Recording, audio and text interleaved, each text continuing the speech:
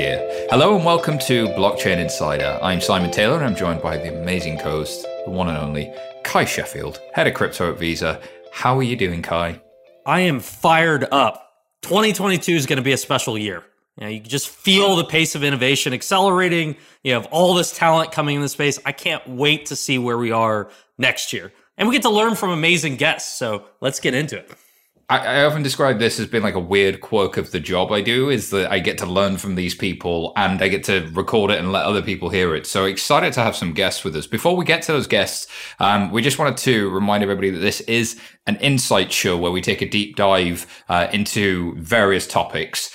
In this one, we're looking at the relationship between fintech and crypto. Not too long ago, we visited the relationship between big banks and cryptocurrencies, the tokens themselves. With incumbents initially dismissing Bitcoin at the very start, but now starting to turn around. But fintech's in a bit of a different place. Neobanks, challenger banks, and the whole fintech market is really quite taking interesting moves, in the DeFi mullet thesis. So what's changed? What role do fintech companies play in crypto? What role does crypto play in the world of fintech? Join us while we unpack all of this and ask some amazing guests some of these questions. And speaking of amazing guests, I'm starting off with Trevor Marshall, who is CTO over at Current. Trevor, great to have you on the show. A big fan of Current. Do you want to tell everybody about who you are and who Current is? Yeah, absolutely, Simon. Thanks for having me on the show. As you said, my name is Trevor Marshall. I am the CTO here at Current, so very accurate. I've been with Current since the very beginning, and I'm leading a lot of our technology efforts. Current actually has a pretty interesting path. We started in the very early days as a crypto company. Early on, we were building on top of Ripple, 2015 or so. And while the ecosystem wasn't quite mature enough for our use case at the time of really bringing consumers to get to the value of what crypto had to offer, we built our technology in a way that, now 7 years or so later, when the value actually is there for everyday people, we can actually bridge to that in a really interesting way. It definitely it's been a long time coming for us. It's something I'm very excited to talk a little bit more about today. But Current is a challenger bank here in the US. We have over 3 million users. We're really focused on our mission of improving our customers' financial outcomes. Here. And of course, famous for having worked with a lot of influencers like Mr. Beast and many others. So excited to have people who are pushing the boundaries in terms of marketing and technology and everything else. Joining Trevor, we also have Michael. I'm not going to try and say your last name, the CEO of Fireblocks. Michael, good to have you with us. Tell us a little bit about yourself and Fireblocks and maybe how to pronounce your last name. Sounds good. So first of all, Simon and Kai, thanks for having me. Last name is Shalov, so it's Michael Shalov. So I'm the CEO of Fireblocks. What we do at Fireblocks is basically we provide the infrastructure for financial institutions and nowadays also just other type of businesses to operate securely with digital assets, right? So we take care of all the custody infrastructure that they need, wallet infrastructure, settlement infrastructure, and recently, it's basically like the last 18 months sort of doubled down on DeFi, and we provide the entire capabilities for them to securely operate with, I would say, the sort of the frontier of cryptocurrencies and digital assets. I think we are probably right now the most scalable player. We finished 2021 with over 800 financial institutions that are leveraging our infrastructure with about 2 million on-chain transactions per day.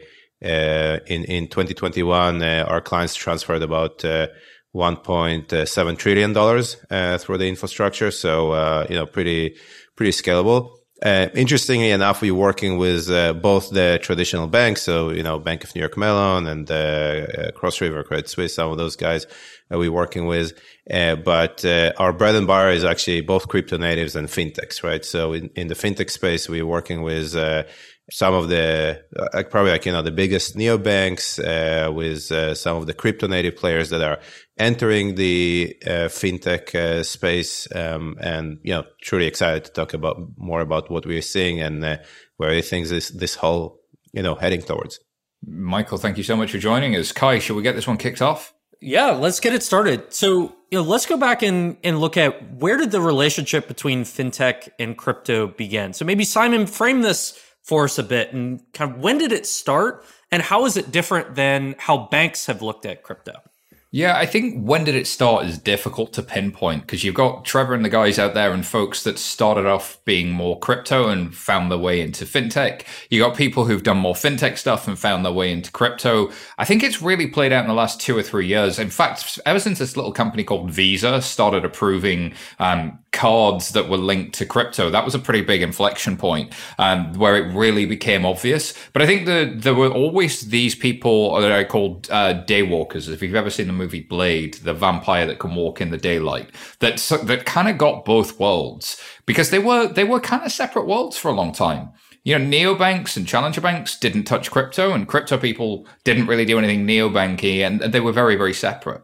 But that started to change. And I think it's changed really. The bellwether for me was when Square started adding Bitcoin and then when PayPal did. And these super apps just kind of made it feel and look a lot more mainstream to be doing that. And of course, they're non-banks, but they are massively scaled fintech companies in many cases. Although, of course, Square now Block does have a charter and PayPal in some markets does have a charter. But they're not what you'd think of as a everyday deposit account from Bank of America or Chase or whatever.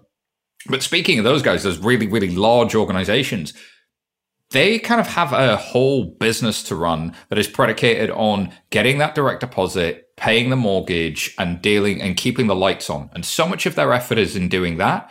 And do they really want to take on the regulatory risk of messing with that business? Or can they make more of a difference by, kind of adding those key features that the neobanks were doing 2-3 years ago to keep some of their customers and to become more profitable in their lending business? So their day-to-day focus isn't often on innovation. It's on kind of growing the business that they already have. So their imperative to really move is a lot less. Whereas fintech companies are in this place where there is a bit more of an imperative. They're trying to solve the gaps that were left by the big banks, which is why I think fintech companies are so interesting. It's because they're attacking that space and they might look at crypto a little bit differently as like, oh, we'll get to it when people ask for it enough. Is one position, when it's really, really safe versus actually, no, we're going to do the hard yards on this and we're going to figure out how it solves consumer problems. So I think those are the main differences. And Trevor, you mentioned that you started by looking at integrating, crypto and being more crypto focused, and then really became a neobank and more of a fintech company. What was it like building on crypto when you started, and what has changed, over time through that evolution? Our very first product was you would give one of the 3 people who worked at Current in 2015 cash. We'd throw it in a safe and we'd extend digital dollars off of a Ripple node that we operated on a trust line. That was really it was an exciting engineering experiment. And, as systems matured, we could have stayed that course. But the reality is there wasn't a whole lot of benefit to doing that besides it's like a bank, except everyone can see your balance. Which is not the catchiest sales pitch. I think for me, a lot of it did especially the transition, not necessarily exactly 1 year, but last 18 months or so has been the consumer demand has changed massively. We have been polling our users pretty much since our first product that's still in market today launched in 2017. How valuable is this? And we look at a whole bunch of different features like that. And the tide changed actually in 2020, mid 2020. It's very similar to the price of Bitcoin that is generally drives sentiment and attention. But it was coupled with government stimulus, a little bit more cushion that folks had in the US in particular, where our customers are based. And that's really been driving us back into this space. And then, Michael, when you started, my understanding is the first clients of Fireblocks, they were crypto hedge funds, and they were trading firms, and they were using your infrastructure, for OTC trades. And now you're starting to service major financial institutions and the leading fintechs. When did that start to shift? And what were the use cases that started to make fintechs want to become crypto enabled and need your infrastructure? Yeah, I mean, I think that look, first of all, Fireblocks started only 3.5 years ago, right? So we have we don't have maybe the perspective that Current has from 2015, right? So when we started the middle of 2018, that wasn't like, a great year for crypto, as people might remember. And the people that were really involved and they were making money and they were actually active in this space were mostly the OTC desk, hedge funds hedge funds, prop trading desk, and people that were reasonably market neutral, right? Because they were able to sort of survive the drop from, 20,000 and 10,000 to 3,500, right? But as things started to pick up and more specifically, 2020 was really a great year. We started to see more and more people entering the market beyond what we call the crypto native, and some of the big crypto native clients like BlockFi and Celsius and some of those folks, Gemini, Coinbase, and so on. They started to look much more like fintech companies. Now, what really happened, and I think for example, Revolut is a good example, is that you basically had two types of. It's sort of interesting to look at Square, Revolut, and PayPal, maybe to basically look in terms of how it evolved for all three. And I think that, for example, Square was there very early, right? So they built their own infrastructure, and they had already sort of this custody solution that they built themselves, and they were basically providing their clients with the ability to buy and hold and sell cryptocurrencies and somewhat transfer them. Then other companies that were entering the space or were ramping up their activity, for example, Revolut, they started to run into significant bottlenecks in terms of approaches that were too simplified. Also happened, by the way, to PayPal. And they started to look into an infrastructure that allows them to do things that are much more sophisticated and basically both compete on the scale and the efficiency in which they can run their crypto operations. Initially, yes, like, buy and hold, buy and sell and hold those assets, but more also to be able to compete with people like Coinbase, right? Because they wanted to give an experience that is much more native. So, for example, the ability to withdraw tokens from their wallets, the ability to stake tokens, the ability to do payments. And once they basically started to run into all those product requirements, I think this is where we basically tapped into that client base and started to enable them across basically all the different offerings and essentially giving them the common infrastructure that they need to be competitive. Because I think that one of the interesting things that you really see in the fintech space is as Simon basically mentioned, is that 2 years ago, you had PayPal and you had Revolut and you had those guys on Square on one side, and Coinbase and BlockFi and Gemini looked like a very different beast.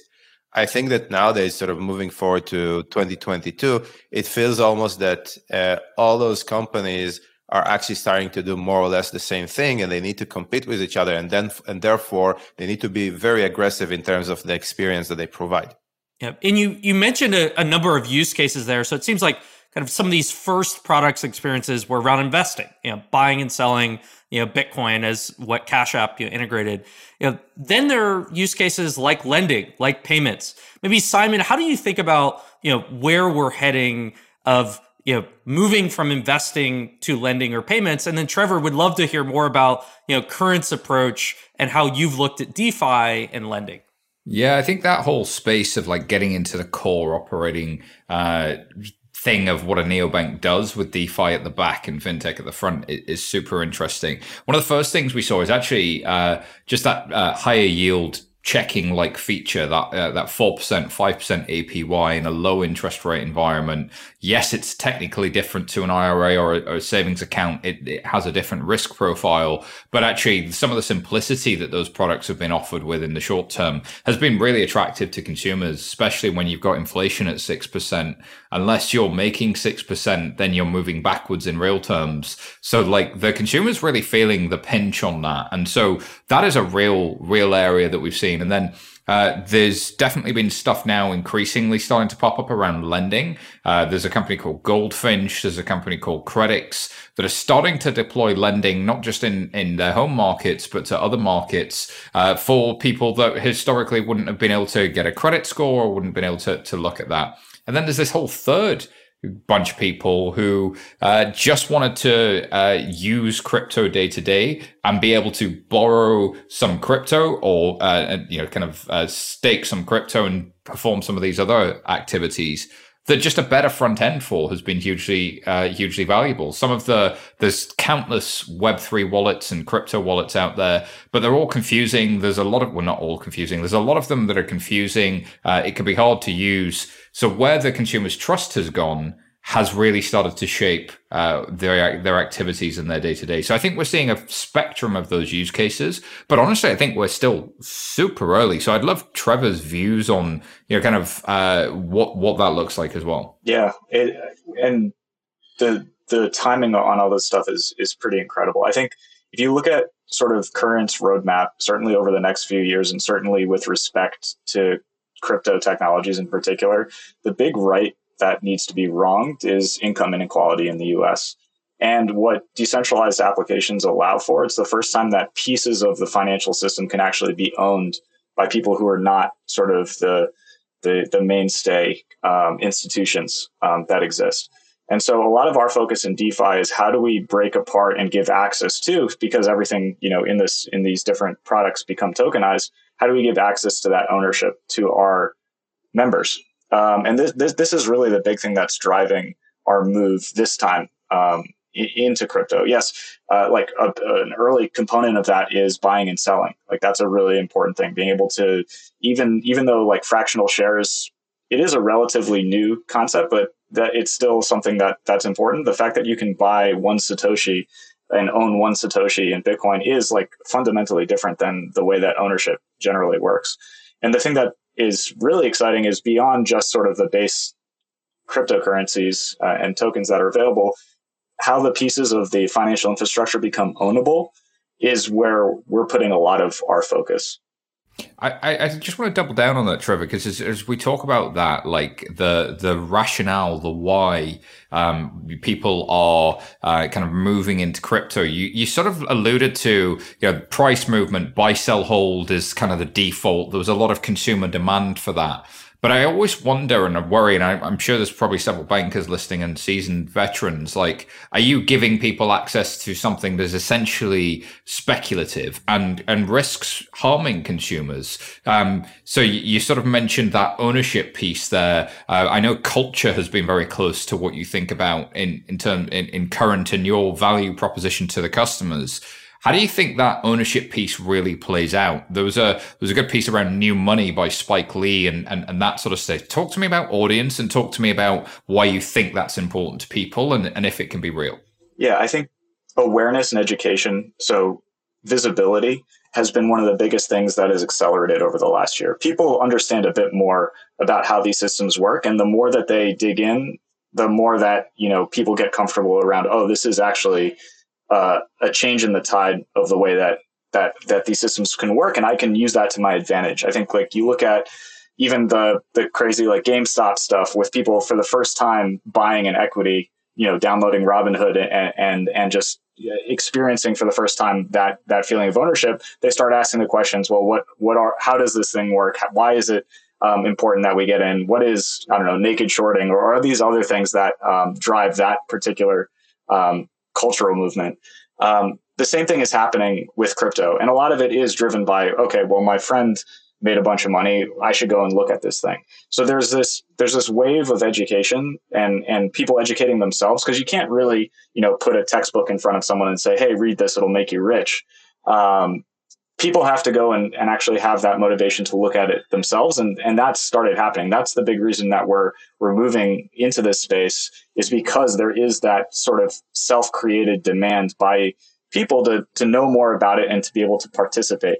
How it actually manifests in terms of ownership, I can't totally predict. Otherwise, I'd be like giving you a list of all the DeFi tokens that you should go out and buy, because it's hard to say, because it is such a new thing. But like the trend and the direction is there, right? You have the ability with open data platforms to be able to interact sort of without the need of that centralized institution that was previously performing necessary functions for efficiency purposes, for compliance purposes, for a lot of really good reasons, and there still will be the need for that. And in particular, that's kind of where fintechs step in. And that's like the fintech mullet idea, or hybrid finance, or however you want to describe it, which is you do still need someone to call. If you're having an issue, you need to be able to reach out to us, talk to support people. You need to be able to understand, like, there is some like security involved with these transactions. You need your hand held, because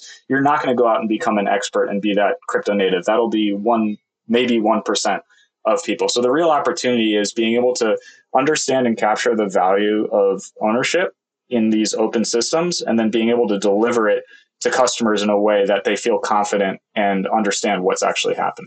I want to throw to Kai really quickly. As you stand back and look at the whole industry, you have an interesting seat to watch, fintech and crypto natives come into this space. How do you reflect on what Trevor was saying there about some of the roles of kind of user experience, trust, and speculation being more of a feature than a bug, I guess, and a forcing function for education almost? Yeah, I think that's been one of the first areas that we've started to see entrepreneurs recognize, is that the volatility of crypto is also driving a lot of engagement with their products, and that integrating crypto features into a financial app leads to consumers opening that app more and coming back to it. And so there's still a really important component of education, and I think increasingly consumers are going out and interested in learning about these new technologies. But really, Simon, you talk about this a lot, of like, fintech is really creating a better front end and consumer experience on top of some of the same rails that banks and everyone else is using. Now it's like crypto is the opportunity to use a new set of rails with a new interface on top of it that can lead to many different new products. And so I'm really interested in how this kind of back-end infrastructure evolves. And Michael, I'm curious, when you think about like banking as a service, has existed for a while that companies build on top of. Do you see yourselves as like crypto as a service? And you're a global company. You have you're not just limited to enabling fintechs in the US. And so how do you see this back-end infrastructure evolve, where fintechs can start to go global and have a product on top of a stablecoin that consumers across the world can use?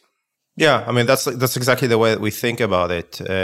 One way we think about it is essentially like backend crypto as a service, or even like Shopify, right? For crypto in terms of what we're doing. But I do agree with you, and specifically about the point you made, that I think when I look at fintechs, or when I came into the space, what I realized about most of the fintechs is because they had to rely on the traditional banks and the old rails. Eventually, most of the things that they were doing, they looked a bit like a patch, right? On top of deficiencies that banks and some of the other institutions sort of introduced, and they were basically closing those gaps. But they basically were confined by the physics, right, of the underlying rails. And let's admit it, like, those rails were developed actually over 100 and so years ago by the Federal Reserve, and all the stuff that are happening since then are essentially maybe like digital improvements, but they're basically confined by the same physics and the same logics. And now with blockchain, clearly digital assets and cryptocurrencies in general, all this logic and all this physics basically changes, right? It almost like the scene, like from the Matrix, where they tell, like, imagine there is no spoon, right? So I think that this is basically the moment for the fintechs, where they need to start realizing that some of the limitations that they had, right? That they had to have banks, that they had to have those custodian relationship, that they were confined in terms of their treasury management to one jurisdiction or another. They were confined by the speed that they can basically move money from one side of the world to the other side of the world, and all those things disappear, right? And by the way, it takes people that spend years and years under under this kind of like physics and under the gravity of the old rails to basically understand all the new and neat things that they can do. I mean, definitely the conversations that we're having and the work that we've done with the fintechs and the work that we continue to do is very much focused on that. Like most of the conversations that we have is with like senior leadership in fintechs, that they trying to understand, okay, so how should I think about it? What should I do? What is the regulatory framework that I need to think through? And when we basically ask them, hey, do you have MTL licenses? And for example, they would say yes. I was telling them, okay, so you actually can operate the wallet for the clients, right? And in their mind, it's not always clear to them that they can actually do it, because in the traditional space, right, if you're a fintech and you need to hold money or dollars for a client, you need a bank, right? You need basically someone who will be a custodian that has a Fed access that will basically be able to do the wires. In crypto, you don't. You already have a license that you can spin a wallet and you can hold it and you can basically do all the AML and BSA activity for them. So this is, and also it's not always clear to people that the fact that they can operate very close to the rail basically unleashes them to push the boundaries, right? Or create more innovative products and create a competitive advantage compared to others, right? Because I think that, yeah, you have nowadays Coinbase and you have Gemini and you have Square and you have all those people that have done that they had some kind of first mover advantage into the space. And a lot of the fintechs that are coming in, they have, a captive audience, right? They have their user base. That user base is actually coming from, I would say, a demographic subset that is very much aligned, right, with operating with crypto and sort of changing their minds. So they have a much better chances of being successful, but they're still trying to figure out how do they innovate and how do they at least coming with a solution that is as comparable to the most leading solutions that are in the market. And what we do at Fireblocks is really helping them to accomplish that. So both providing them the the examples and also allowing them to operate globally. And I think that the advantage of not being confined by the old physics is also an opportunity for the fintechs to expand quickly, almost like us, right? I mean, Fireblocks, it's sort of almost the exception of a company that within 3 years, or actually within our first year when we went live, we already had clients from Japan to San Francisco. And I think this is an opportunity also for the fintechs to almost go global, because when you look at most of the Web3 projects, I don't know, Compound, Uniswap, all those DeFi projects, they have clients everywhere, right? They have clients across the globe. They still need to be mindful about there's still regulatory obligations clearly in terms of AML, but I think fintechs, unlike anyone else, they do have an opportunity to sort of do it faster than anyone and expand. I love that phrase, the physics of the old rails. The physics of the old rails is they are national infrastructure that then people have found fixes to try and kludge together to make it work internationally. DeFi and crypto is the other way around. It's global by default. You then need to figure out how you comply in local markets. So the question sort of changes a little bit. I want to come back to that, but we do need to take a quick pause here whilst we hear from our sponsors, and we'll be back very, very shortly. This episode is brought to you by Visa, one of the world's leaders in digital payments. Crypto has opened up a new world of possibility, and Visa is helping everyone take part. Visa enables commerce across their network and crypto networks through solutions like FinTech Fast Track, a quick and easy way for crypto innovators to issue payment credentials. Join us in this new money movement. Learn more at visa.com/crypto. Hey folks, over here at 11FS, we're still working hard to build the next generation of financial services, and our team is growing quickly. So we're looking for a bunch of new 11s to join us. If you or someone you know is up for a new challenge and a bit of a fintech nerd like us, check out the roles in consulting across product, engineering, design, delivery, and strategy. You'll find all the details at 11fs.com/careers. All right, we're back, bringing us back in here. So it's almost like there's this notion of like degrees of separation from a bank, where if you're a fintech entrepreneur and you want to build a product that can save, store, send money, provide loans or interest accounts, you either have to build it on a bank or you have to build it on a fintech who's building on a bank. And so you're always 1 or 2 degrees separated from a bank. Now with crypto and stablecoins, you could be many degrees separated from a bank because you have this new infrastructure and these new primitives. So Trevor, would love to hear how you're thinking about what it's like building on that new infrastructure. You mentioned DeFi and yield accounts. What's it like building on Compound? Are these actually ready for prime time that a fintech can offer consumer facing products on them? Well, I want to talk a little bit more about what Michael was saying because it's super, super important. One of the things we realized pretty early on was if you're going to put sort of another technology provider in between you and facilitating dollar ledgering or dollar transitions or dollar sort of technology, and I'll explain that in a moment, you just won't be able to fully connect out to all of the opportunity that's available.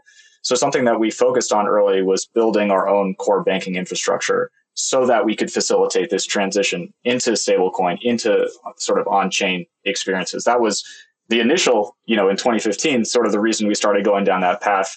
And now, so many years later, we are able to actually start realizing some of that investment, although we've been able to do some pretty interesting stuff outside of the crypto space because of that. That transition, the ability to go from a Fed dollar into a digital dollar and apply some sort of action with that digital dollars, allocate it to a Compound contract or there's lots of exciting stuff you can do that, Michael has lots of really great products that you can do with those dollars. But for us, that is the key point is we became experts in dollar ledgering. We're not experts in sort of the crypto technology. We work with lots of partners to help bring these experiences to our members, but we focus on that transition of getting a paycheck. So dollars through ACH, direct deposit, which is our bread and butter, and being able to then facilitate seamlessly, a DeFi experience. And so that transition between dollars and digital dollars is the key point, because that's how you move away from sort of traditional banking and into sort of the future of money. And there's lots of stuff that you have to be able to do with dollars today. Like you can't go into Amazon or Starbucks or any other large retailer today and spend stablecoin. You're gonna go and you're going to use a BIN debit card, and that money will flow through Visa, and then merchants will get their money through a reverse wire. So like there's infrastructure that has to exist for the convenience of payments today. And as that changes, and I'm sure it will, and I'm sure Visa will be at the forefront of making some of those transitions because they have a huge interest to be in that position. That's when our flexibility around our dollar technology will really allow us to bring our customers along with the changing trends. And Simon, what does this mean for things like embedded payments and some of these other fintech use cases that people have been building? They've been building it on top of bank infrastructure and banking as a service.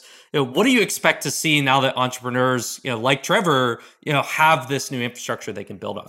Yeah, I think it's fair to say that as I look at the last couple of generations of neobanks, we saw wave number one who, did it what I would call the hard way, which is they went directly to a payments processor and a bank partner and built a lot of the infrastructure themselves.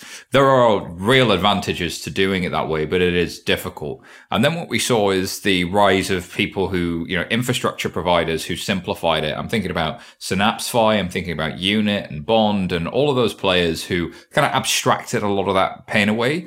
And what you see as a result of that is just an explosion of new neobank types, including people who sort of blend the DeFi and crypto world together that sit on top of that infrastructure. And of course, companies like Fireblocks and Zero Hash and many, many others sort of do the same for crypto, but they also start to support some of those other API providers and support the clients directly. So The space is kind of multi-dimensional, but what's exciting about that is if you start to peel back the layers of the onion, if you start to peel back the layers of the infrastructure, the types of products you can build and the speed at which you can build them are expanding. The types of products you can build are expanding, and the speed is contracting. So as you provide that infrastructure, you now don't have to become an expert in crypto infrastructure. You don't have to become an expert in crypto regulations in different markets. What you have to focus on is solving your customer problem, whether that's in fintech or crypto. And I suspect, Michael, that's near and dear to your heart in terms of like helping people through a lot of that stuff. Yeah, I mean, I totally agree with you. I think that the abstraction from the complexity, this is sort of like, critical, and I think it unleashes the opportunity. I think that many ways to look at it is a bit like what the iPhone brought to the market, and in a retrospect, right? The power of the iPhone was not the fact that it was the first touchscreen phone, right? It was actually the App Store, right? That it basically unleashed people to create millions of applications, right? Where you had APIs to interact with a GPS and APIs to interact with a microphone, and basically unleash the creativity of people.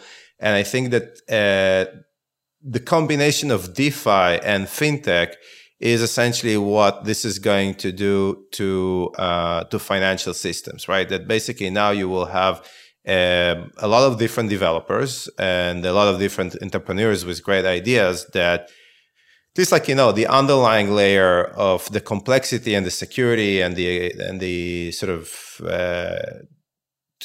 interaction with the blockchain is somewhat solved, right, through companies like ours and others that you mentioned, and also, by the way, when you look at the interaction with the smart contracts, there are companies that basically creating layers of abstractions and layers that allow developers to build and interact with those protocols. And I think some of the things that you're actually seeing which is a really interesting example in my view, is basically GameFi, right? Everything that is happening in the GameFi space where they taking an economy that sort of existed and then becomes open, and there is a world, right? Or it's almost like pretty straightforward to understand what will be the intersection of fintechs and GameFi, right? As Trevor mentioned, the on-ramp, right? The on-ramp into stable coins and the financing of those interactions and the ability to be a trusted party that provides the wallets or the custody is, I think, something that will be preserved for the fintechs, right? This is, I think that they are, at the end of the day, they are the trusted interface for the users that they have, and this is where the users want to see those assets. But clearly the ability to on-ramp and interact and provide a smooth connectivity with, pretty much, I believe that pretty much like most of the things that we know from Web 2 will become Web 3 enabled. And that interaction, I think, is the gateway over there will be dominated by the fintechs. The Web 2, Web 3 things, an interesting one. We saw high-profile debates on Twitter between the founder of Block and Twitter himself, Jack Dorsey, and many of the VCs out there, which made me sort of wonder, like in the early days, you mentioned the iPhone, the early days of everything, people sort of have this skeuomorphism problem, I think. There's a really good interview with Bill Gates and David Letterman in the 90s where David Letterman asks Bill Gates, what will we use the internet for? And like, I don't know, you could listen to the radio. And David Letterman goes, oh, have you ever heard of a radio? I can kind of already do that. Oh, well, you could watch TV or you could consume content. Have you ever heard of a newspaper? And so the skeuomorphism thing is this idea that I will do what I'm doing now in this new technology. And actually, that's not what it's good at. What it's remarkably good at is the things that you're not doing now and all of that opportunity space. And that's what really excites me about what are entrepreneurs going to do. And I think we need a conversation about what this technology is good at versus the traditional world. And once you get into technical conversations, these things always get super, super nuanced. But that ownership point, Trevor, that you made is kind of an interesting one. And I want to do that. I want to start looking to the future. Kai, you were about to jump in there, but as we look to the future, I'm interested in your perspectives on everything we've heard from the guys so far. Yeah, I was really just wondering, like, is there really a significant network effect here where if one fintech becomes crypto enabled and enables consumers to hold a stable coin, okay, you can offer, some products, maybe you could offer a high yield account. If 100 fintechs across the world become crypto enabled and they can all hold stable coins, now you could start to see things like payments. And so you could start to have, fintechs, building products that can move value between each other that aren't dependent upon, underlying banks in their local markets. And so I've been fascinated to hear about, the Fireblocks network and what you're building there, Michael. So curious what you're seeing as more companies come into the space, is that opening new things like, payments, B2B payments, that, you have to have this critical mass and then the growth accelerates because it's significantly more useful. So, I think that this payment use case and integrating the different players, both on the B2B side and hopefully in 2022, we'll also start to see it on the B2C side, I think, or C2C side, is our 2022, I would say, focus on roadmap, right? But I truly believe, one of the things, and this is something that I'm experiencing personally, right? You have a Venmo account and you want to transfer to someone who has a Zelle account. There is no way for you to do it, right? You basically need to have 5 different apps, right? With accounts on each one of them that are somewhat connected to your bank or multiple banks.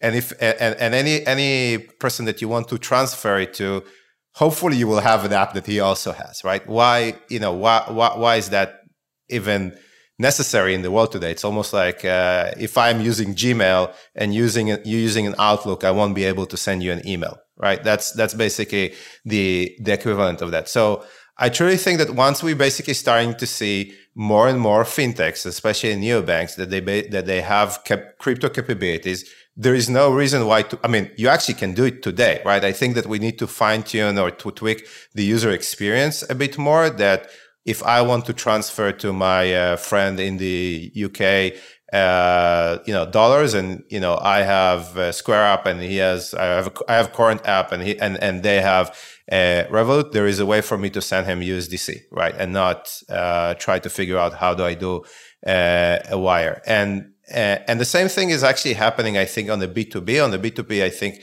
there is, on one hand, it's somewhat easier because, for example, we at Fireblocks, currently about 30% of our clients are paying us with stablecoin, and it's a super easy process through the Fireblocks network. What I realize is that in order to bring it in the business world, we need a bit more help to educate the CFOs, right? Basically, the accounting teams. I think there is lack of knowledge and lack of understanding within the accounting professionals in terms of this new world, and they don't fully understand that there is a new world of, they don't even understand the nuance between a USDC and a Bitcoin, right? That they're actually being treated in a very different way. So I think that there need to be a bit more education over there. But in terms of the use case, if you think about the amount of parties that currently sit when you actually do a B2B transfer, it's like unreasonable. Why isn't that one transaction on the blockchain? And I think we're going to head there during 2022 because there is an appetite from all the ERP platforms, ERP and billing platforms, to actually introduce that change. Yeah. And Trevor, how do you think about payments and as you build it at Current and what this infrastructure can enable? Yeah, I think the vision that Michael laid out is exactly right. If there's demand for a Current user to send money to a Revolut user, then we should be able to facilitate that. We are very much that interface between our customer and whatever outcome that they they need or want.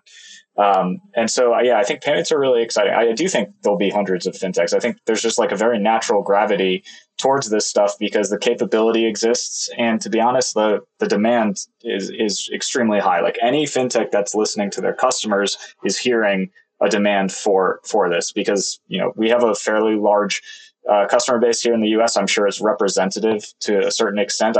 Every fintech has a slightly different demographic, but at the end of the day, when you're in the millions of customers, you're getting a strong signal out of that. And certainly in the US, the demand is there. And so just as the natural structure of agile companies that are set up to meet the demands of their customers, we will all end up in that place in pretty short order.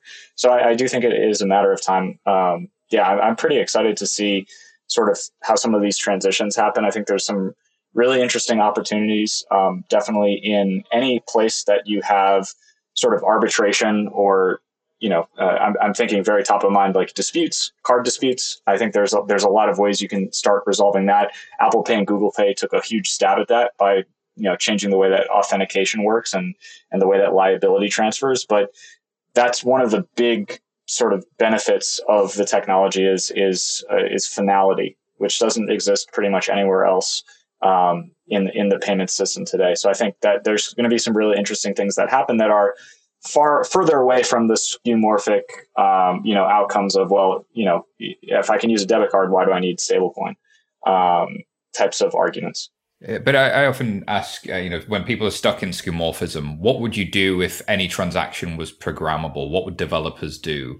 What would it mean if you could automatically set aside money in taxes and bake that into the transaction? Or what if you could build a digital, replace invoices entirely and have it baked into the very transfer? Because that's really what you've got with NFTs is when I move the legal ownership of the asset, I've also baked in the invoice and all of the future payments around it. And think about the amount of B2B stuff in the world that's just, the amount of admin in the world that is just dealing with regular recurring payments and all of that kind of stuff that you get right there out of the box. So the what will people do as you look at the future is hugely exciting. And as you think about like that design space, I'm just excited what entrepreneurs are going to build, Kai. And as we talk about stablecoins in particular, I think was it Michael that made the point that accountants often don't understand that there's a difference between that and a Bitcoin.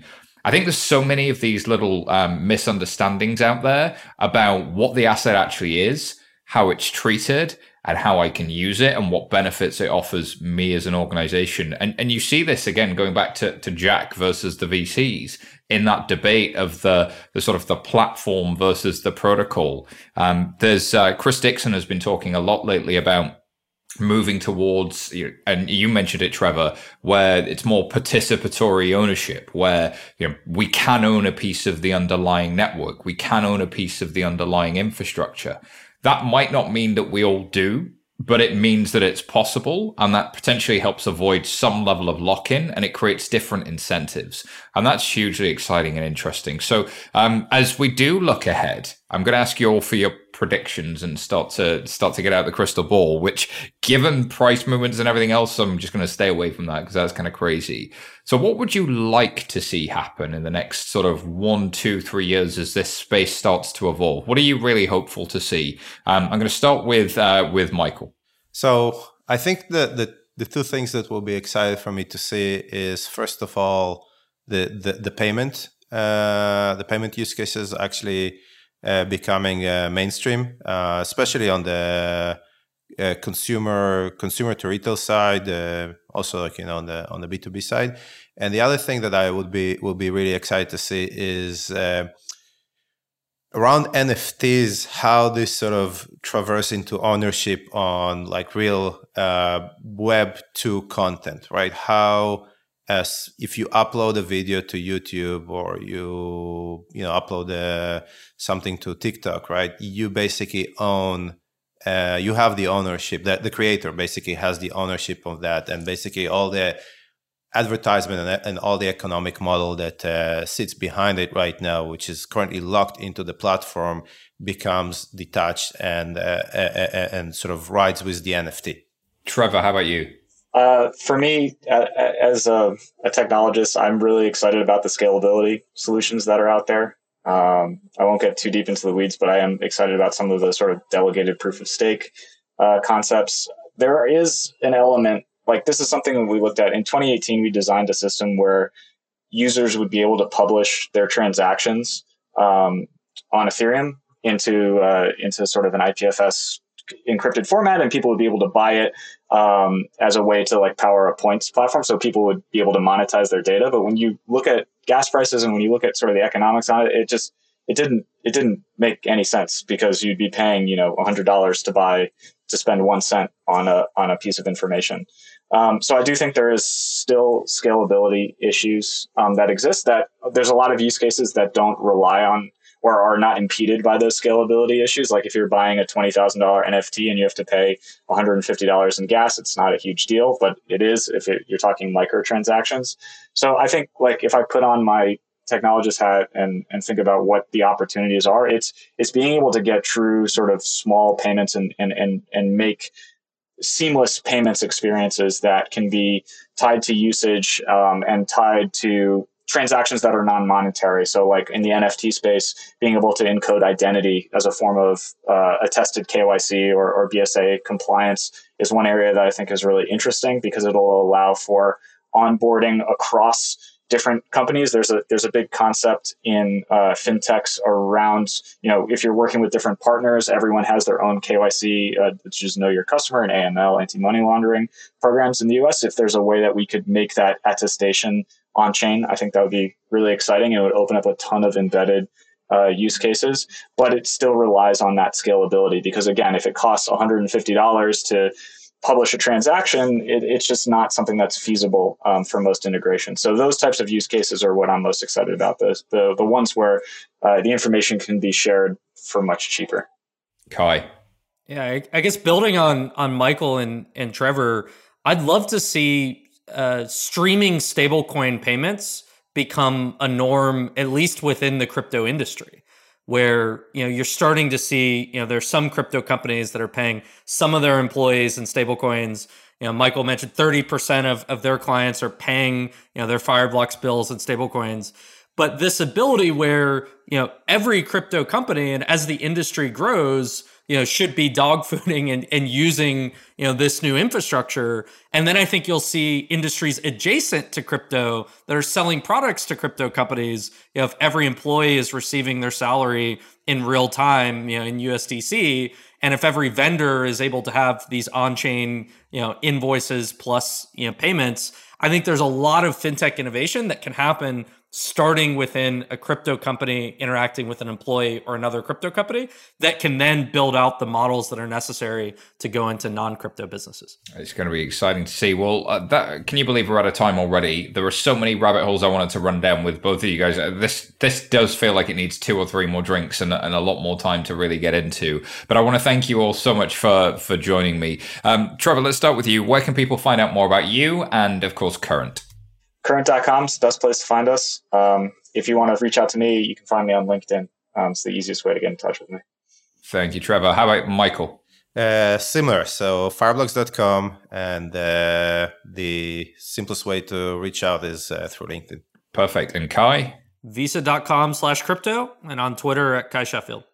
You'll find me at SYTaylor on Twitter or simon@11fs.com. Remember, if you like this episode, remember to subscribe to the podcast so you don't miss an episode. And remember to tell your friends too. Leave us a review. It helps others find the show. We'll be talking crypto and blockchain. We'll be doing more insight shows, more news shows. We really look forward to speaking to you soon. Goodbye for now. Have a great week, everybody. And we'll be back soon.